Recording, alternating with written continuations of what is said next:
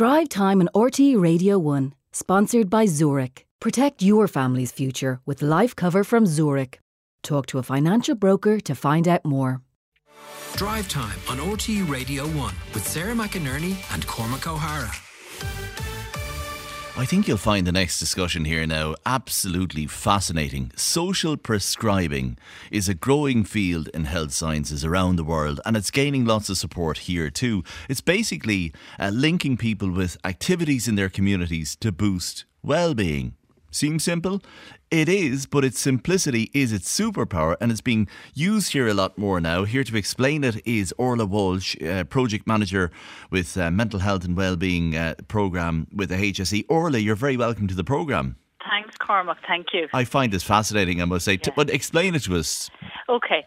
So it's a very simple concept. It's a free service offered by the HSE that helps to connect people with community groups and supports in their locality via the support of a social prescribing link worker. And the overall purpose really, Cormac, is to reduce loneliness and isolation and ultimately improve health and well-being. It's not a new concept. It's been bubbling away in Ireland really, I suppose, over the last 10 years. Very much a ground-up movement led by the community and voluntary sector.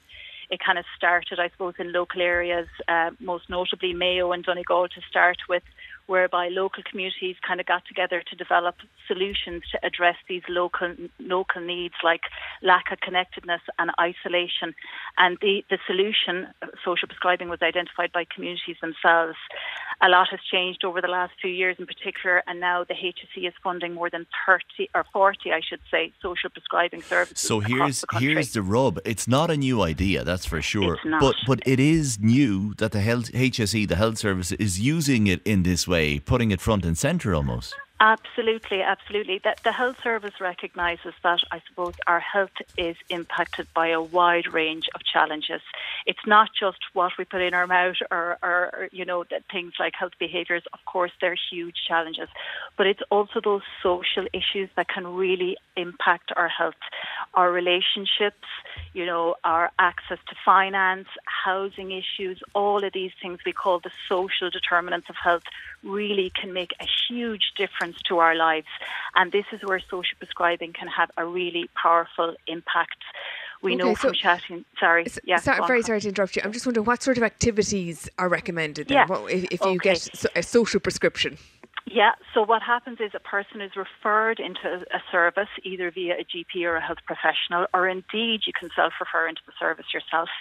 And the person then is met by a social prescribing link worker who will work with the person over a period of time to kind of address a personalised health and wellbeing plan, which will inevitably involve some kind of referral to a community group or service, which could include a physical activity initiative like a park run or walking group, a stress prevention programme, it could be a men's shed, it could be a cooking class, a community garden or a drama or arts and creativity type endeavour, or indeed if the person is looking for, I suppose, some help with those social issues related to maybe housing or financial support, the link worker could direct the person to a money advice and budgeting service.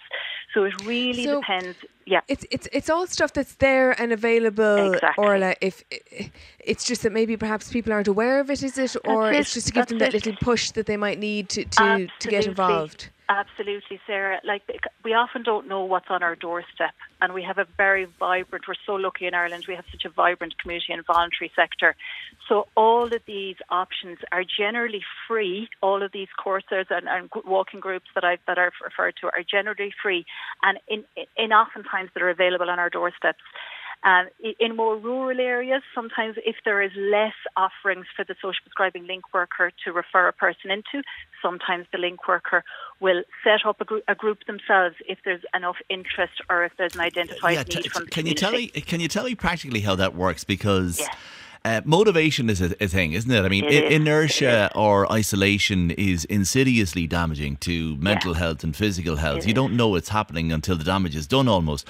But if somebody were to tell me, Orla, right, Cormac, I prescribe that you walk 3 times or twice a day maybe for half an hour, I tell them... I know. Frig off, I'll do it myself. So practically, how do you cajole people? I get you completely. This is where the link worker is really the secret sauce, if you like. So the social prescribing link workers come with a huge range of experience and expertise and backgrounds, but it's really their interpersonal and communication skills. They would do a lot of motivational and coaching with the individual to kind of build up their self-confidence at the outset. I'll give you an example. So oftentimes it's taking that first step. If it's accessing the local maybe tennis club or the mother and toddler group, sometimes the link worker will go on the first night of the mother and toddler group with the person to kind of cross the threshold to give them that kind of support. So it's very different to signposting. It's about supportive access, and it's about enabling the person to, I suppose, get to the place by building their confidence to kind of take that first step. So, sorry, Sarah, go on, yeah? Yeah, I'm just wondering then, how do you know if there's people sitting at home at the moment thinking, maybe that might be for me, but sure, maybe I'm not bad enough, or, like there's nothing wrong with me at the same time. They might feel a bit embarrassed about going to a GP looking for help if really they're perfectly healthy, in inverted commas, if you understand me. So how do you know if you're the right candidate for this? And what do you even say to your GP when you go in? Well, do you know what? GPs are a very important referral route, but they're not the only referral route. So this can be accessed by anybody over the age of 18 just by making contact with your social prescribing service. And to get access to the list of services in your locality, the HSC funds a website called, which I can list out now if it's helpful. Go for it. www.allirelandsocialprescribing.ie, and in that website you'll see a members map, and you just click on your county in your locality. You can zoom in and you can get the details of the social prescribing service, and you can refer directly. And in response to your question, Sarah, if this is piquing somebody's interest, just go for it. Take that first step. You don't need to be I suppose, in distress to access this service. In fact, it's not a crisis intervention at all. This is about protecting our well-being and our mental health. Yeah, give it a lash. Give it a lash. Yeah, exactly. You've hit on the absolute classic marketing trick in Ireland. When you put all Ireland into anything, you'll have teams of people from every county in Ireland going for it. It says All Ireland Social Prescribing.ie. It's really, really good. Orla Walsh, Project Manager with Mental Health and Wellbeing Programme in the HSE. Thank you very much indeed.